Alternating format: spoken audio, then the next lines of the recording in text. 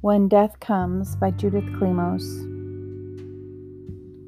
When death comes, it is not convenient or better or easy. It doesn't come with manners, etiquette, or rules to follow. It doesn't come bringing a gold-leafed invitation you can decline. It comes with surgical steel precision dissecting your life. Death may come in the quiet of night with a crash. It may come at high noon with a silent breath. It may be welcomed like a soft bed of blankets after a long journey. It may be as disagreeable as a bed of nails. Death comes without explanation, justification, or reason. It comes without being fair or just or reversible. It comes without your permission, approval, or acceptance. It comes without an undo button or an option to refuse delivery. When death comes, it cares not what God you do or do not believe in, whether you went to temple, church, mosque, or Sunday brunch. It cares not what's in your bank account or on your to-do list. It certainly cares not whether you are ready.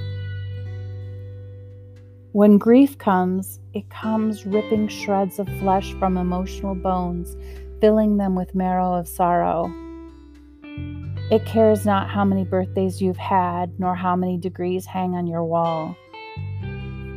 Grief comes bringing unbelievable pain and intolerable numbness. It comes bringing more questions than answers. It may come as a gentle wave on the shore, or as a tidal wave tossing you under and over. Grief comes without respect to place or time or status. It wreaks havoc with equilibrium and motivation. It causes doubt, isolation, and disorientation. It is unilaterally deaf to desperate pleas for mercy. When grief comes, it comes without kindness or compassion. It cares not that you are overflowing with it and unable to breathe. It cares not that it brands epithets on your heart. It cares only that it change you forever. Welcome to the Death Witch Podcast, a podcast that covers anything and everything dying, death, grief, and bereavement. The title of The Death Witch is a play on several things, a tongue-in-cheek play on the terms death watch and having a death wish, while tapping into my more mystical side. The Death Witch Podcast hopes to be one of your favorites to turn to for comfort, education, and guidance as we move back towards a culture of understanding death as a companion in life rather than an enemy.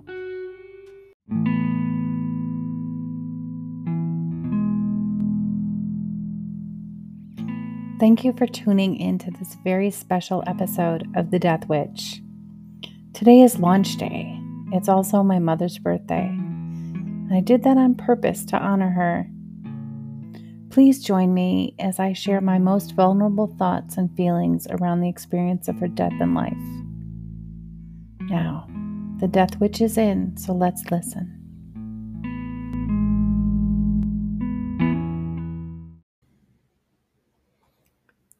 Today is April 10th, 2021, and the launch of The Death Witch. Today is also my mother's 15th Earth birthday on the other side of the veil. And I chose this launch date in honor of her. We had kind of a rocky relationship, my mom and I. First of all, in case you haven't listened to earlier episodes, earlier in my childhood when I was seven, my mother and her sister were involved in a head-on car collision. They were on the way to the hospital on Thanksgiving Day to see my grandmother, and a drunk driver crossed the meridian into their line of traffic and hit them. This was 1971. And seat belts, if they were a thing, were definitely not mandatory. So my aunt went through the windshield And my mother, because she was kind of tiny, would sit right up on the steering wheel, and thankfully so, because that kept her from going through the windshield, but she did hit her head quite hard on the windshield. So she was left with a traumatic brain injury. And so I think that is what created our rocky relationship, because from that day forward, she sort of had a fear that pervaded everything she did. And to say that I was sheltered would be an understatement. Um, and kids don't want to be sheltered, right? They want to be supported and encouraged and believed in. And my mother just had this fear that was so pervasive, not to mention the cognitive issues that happen with a traumatic brain injury. So I didn't really understand it until long after she was dead, actually. My father found a letter she had written in 1992, and my mom didn't die until 2005. So this letter was well hidden. And we didn't even find it right after she died. I want to say we found it a couple years later when he finally dismantled her office. And by that, I mean, we had cleared everything out, moved everything to another space. And it wasn't until he moved the things from that space to a different space that he found that. So we didn't even find it in the actual office. It was kind of bizarre, but so I'm just going to share part of that letter with you, because it really does speak to the fear that I was talking about and her perspective. Dearest Judy and Jerry, I had planned to write each of you a letter, but the time disappeared. I want you to know that I loved you both very much. I realize it may not always have seemed that way, and never intended our relationship to be as it was at times. Judy, I know you feel as if at times you were my slave and had no teenage years. It would have been otherwise if it were not for the fact that after my car accident, I became very frightened of what would happen to you and Jerry if someday I would be in Aunt Agnes's place.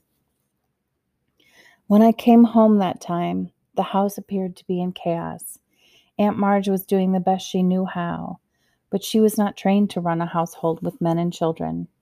Something in me said I had to be sure you, with Jerry's help, could take care of the house and Daddy. Once I began to work towards this end, I couldn't stop.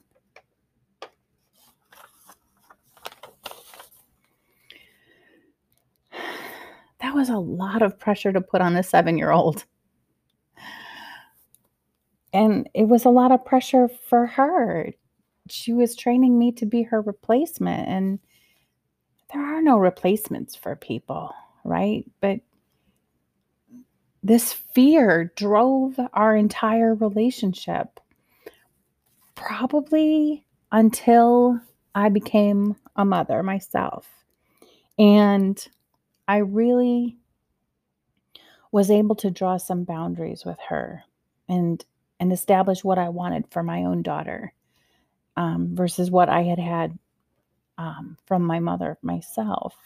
I didn't want how I walked through the world, because I felt like I wasn't enough, and I always was fearful, and I didn't want that for Emma. So once I guess grew into myself then as a mother, I was able to establish a different relationship with my mom, and that's when our friendship really started to blossom. And we had 12 years. We had 12 years, which was not nearly long enough after that, but at least it was 12 years and not 12 months, right? So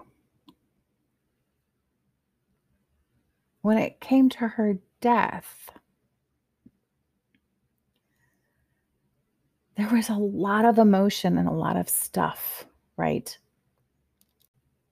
Despite all of my experience and all of my education, I was lost in our family dynamic. And I wasn't able to be the advocate for her that I strive to be now. So that's another reason that I chose today to be the launch of this podcast, because it's my way of maybe doing better for her. Her death was so traumatic, and it didn't have to be. First of all, she was diagnosed with breast cancer at 74. And my understanding of breast cancer is that it is fed by hormones, and that as women age, they have less hormones that feed those tumors. And so, really aggressive treatment isn't really warranted. Actually, the treatment could be more dangerous. And so, but my mom decided to go that route anyway. And I had told her my fears. But she decided to go that route. She decided to do the aggressive treatment, the chemotherapy and the radiation. And we sort of distanced during that time. She stopped calling me. My mom and dad did not include me in that at all. I didn't know when her appointments were. And I didn't know when she was starting treatment. I don't even know what stage her cancer was in. They really shut me out. And that was kind of convenient because I wanted to kind of pretend this was not a big deal. Because I had seen women, elderly women in their 80s with breast cancer for 20 years on hospice, and they were dying from something else. The breast cancer just didn't go anywhere. So I just wanted to stay in that space. And so we didn't talk as much. And then until something would happen and she'd end up in the emergency room. And then I would fly over, fly like wings on my feet, not in the plane, because we did live in the same town. And that last time was no different. She was in the ER. She had had chemo. She couldn't breathe.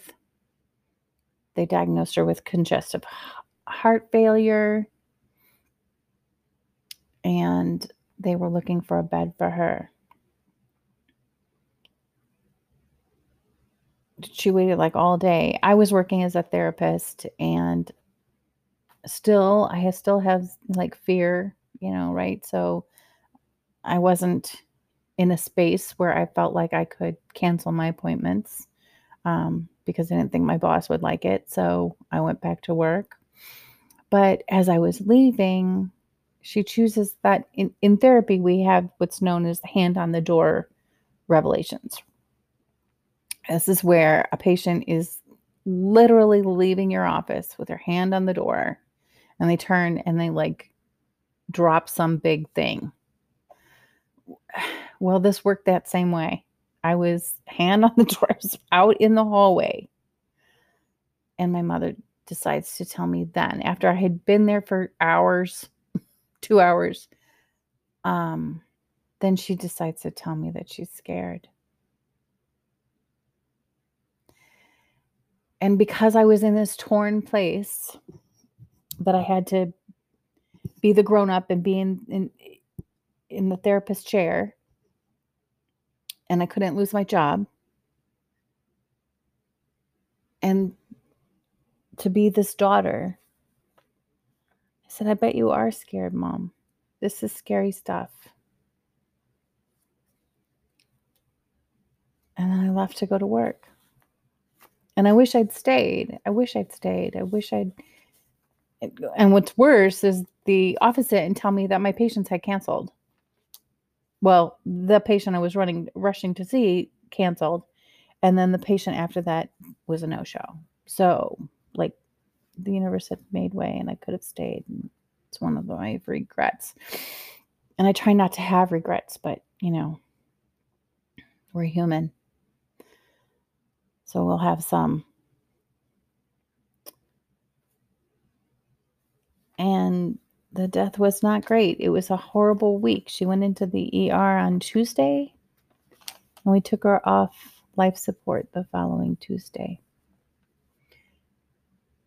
And the death was traumatic. I mean, that path was so awful because nothing they were doing was working. And none of the doctors were saying things, and it was very strange to me because they were saying things that I knew and I would hear in hospice as referring to decline. And they were saying it in more of a matter-of-fact way, not in no one in the room. It was like I spoke the secret language and no one else in the room was hearing it the same way I was hearing it. And I didn't know how to explain it. It was just having a death doula, having someone there would have been a gift. And I guess that's why it's one of the reasons I choose to be a death doula now, is just to have that person who is not emotionally attached in the situation, but can be compassionate and empathetic. Try as you might, no matter how educated or experienced you might be, you can't really separate yourself from being the daughter or the son or the parent or whatever the case might be when you're in the thick of it, when it's your family. So as much as I advocate that we don't need to create a whole profession of end-of-life doulas or end-of-life workers or end-of-life coaches or whatever one calls themselves, we need communities that have this role, people that fulfill this role, because you can't get out of your dynamic. That is it. Your dynamic changes. It can change, but it never changes dramatically. I mean, it doesn't change in one moment. It changes over the course of time, and you don't have that time when you're in the midst of a crisis. So having someone else there who is comfortable walking with people during this phase of life, it would have helped us immensely. It would have taken some pressure off of me because I was doing a very bad job at trying to be an advocate and a grieving daughter. And my mom wasn't being listened to. My father's pain was overriding, and there were things that happened during the course of her treatment that my mom didn't consent to. And she tried very hard to voice that, but the squeaky wheel gets the oil, and the healthcare community, especially this particular hospital, was Catholic based, and they sort of had the philosophy that you should try all of the things. And my mom was resistant. She did not want to be on a ventilator, no matter what it meant. So, and she was overridden. And I feel like I should have been braver. And I should have stopped it, but I didn't. I couldn't. I did try. I don't feel like I tried as hard as I would try now. But I did try. So in the end, she kept getting worse, and it was determined that this was a reaction to the chemotherapy. They finally looped in her oncologist, and that's what he said. He said, give her a shot of steroids. Sometimes people respond to chemotherapy this way. But by that time, all of her organs had begun to shut down, and we were concerned that she would have to live on the ventilator if we gave her the steroids. And so we chose not to do that, and we chose to let her go. So then she was gone, and this rocky relationship of ours was on a new path. But when I chose this date as my launch date, I didn't realize that really talking about all of this was going to make me a puddle of tears the day before. But that's how grief works. It doesn't matter that it's been 15 years. I'll never be over it.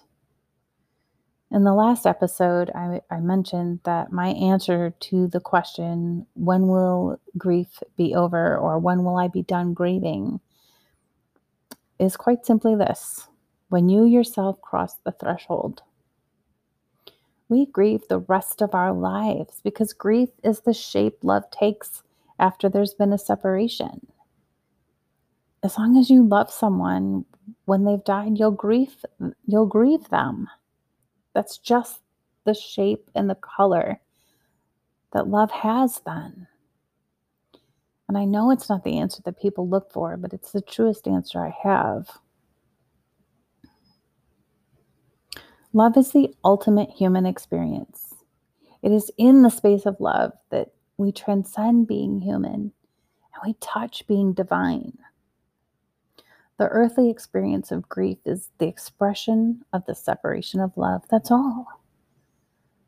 But love can't really be separated.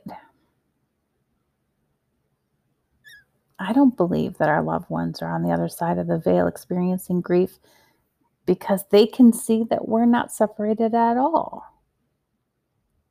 Grief is the human side of love, and that's okay. We're meant to have that experience, not talk ourselves out of it, not spiritually bypass it. We're meant to have it. It's okay to grieve, but it's okay to understand that it is just a human experience, that the reality is we haven't lost anyone.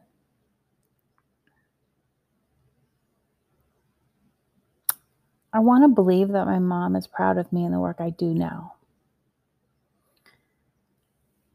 I don't think she'd think it was weird that I do things about death, because her life also was filled with it. To me, my mom seemed obsessed with death as I was growing up, but I get it. When I sit back and I look at her life, I don't know how old she was. She might have been 10. I'm going to say about 10. And she had 2 younger siblings. And when she was around 10, my grandmother was in the hospital for something. I don't know what it was. And I guess in those days it was common, or maybe because my grandmother was somehow connected with the church. I'm not really sure, but my mom and her 2 younger siblings, while my grandma was in the hospital, were put into an orphanage because my grandfather couldn't care for them because he had to work, I guess. I'm not really sure.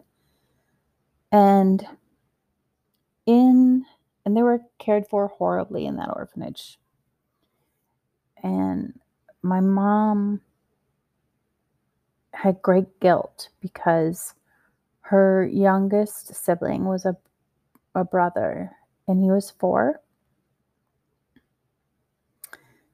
And they didn't care for him very well, and they wouldn't let my mom care for him. They left him in his crib. He was wet, very dirty. And he came out of that orphanage with boils. And he ended up dying. And my mom had a lot of guilt about that. She felt responsible. And then her husband died laying in bed next to her. So I get how fearful she was. I understand, and then she has the near-death experience in the car accident. So I understood it. I understood why she wrote letters, and long before she died. Every time she went on vacation, was in the plane, she would make sure she told us where the wills were, who to contact, where her things were. So I feel like this is our project together. I feel her today. And again, this is why I chose her birthday to launch the podcast. Because we never got a chance to work together. And I feel her spirit so strongly today that I know this podcast is mine and hers.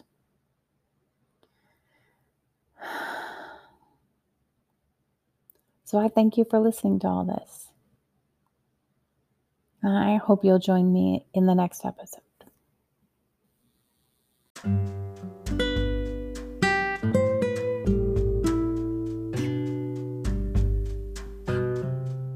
Thank you for listening to the Death Witch podcast.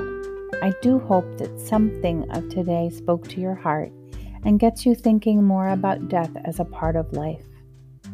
This podcast is listener supported. If you care to support the production costs, simply click support on our page. The content of this podcast is the expressed experience and opinions of the host, Jade Klemos, and those of the guests of the podcast.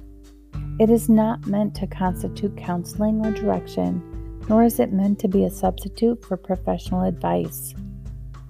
Reference to any specific product or entity does not constitute an endorsement or recommendation by the host.